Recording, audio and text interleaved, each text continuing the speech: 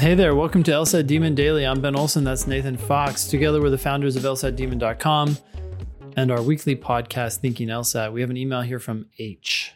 Says, hello, Ben and Nathan. As a senior in college, I applied to PhD programs in Greek and Latin to start in 2021 at many of the schools I'd love to attend for law school.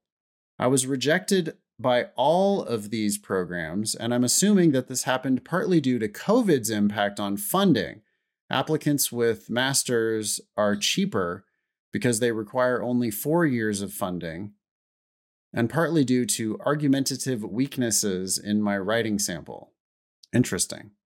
Of course, I cannot know what prevented me from being admitted, but I am mostly concerned that my weak writing sample from my PhD applications will hurt my chances at Yale, Harvard, Chicago, etc. when I apply for admission to law school this fall. Do admissions officers consider previous applications to other degree programs? Thanks, H. I don't know, but I don't think so. I don't think they're digging for more information unless you're on the fence. And even then, would they know? I don't know. I just can't imagine that they do. They barely read the personal statement you send them that they asked for. Yeah, let alone like, oh, let me do some background research into this person's other applications to other programs. I would be shocked.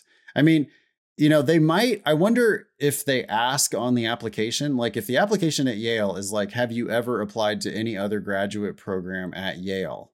That could be the question. And if you then have to say, yes, I have applied to your PhD program in Greek and Latin, I could see them reaching out to those folks and going, hey, why did you not admit this guy? Mm-hmm. Do you have a reason to not admit this guy? But if they then said, oh, I didn't like the writing sample or something, I don't know that they're going to just be like, oh, yeah, no, you wrote a bad writing sample for them, so you're out. They're going to look back at your personal statement and decide for themselves whether they think it's good or bad for their school. Yeah. Right. Now, if you call that office, if they call that office and that office is like, oh yeah, we didn't admit this guy because he came to a thing on campus and was a total creep. Yeah. Then it's like, well, goodbye. You're denied. See you later. I'll take your word for it. Like, we don't need. Yeah. But if it was just some no, they don't.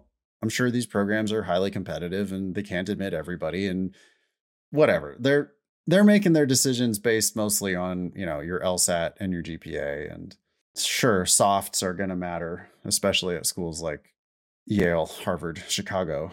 So everything will matter. But I don't think that's going to.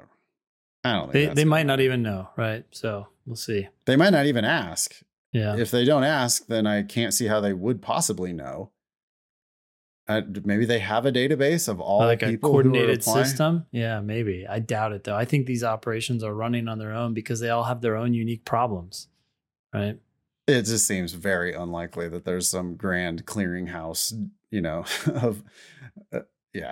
I don't think. I think you're worrying about the wrong stuff. H. Get the right LSAT. Get the right GPA. Have a killer personal statement. And I don't think this previous application has anything to do with anything. Yep.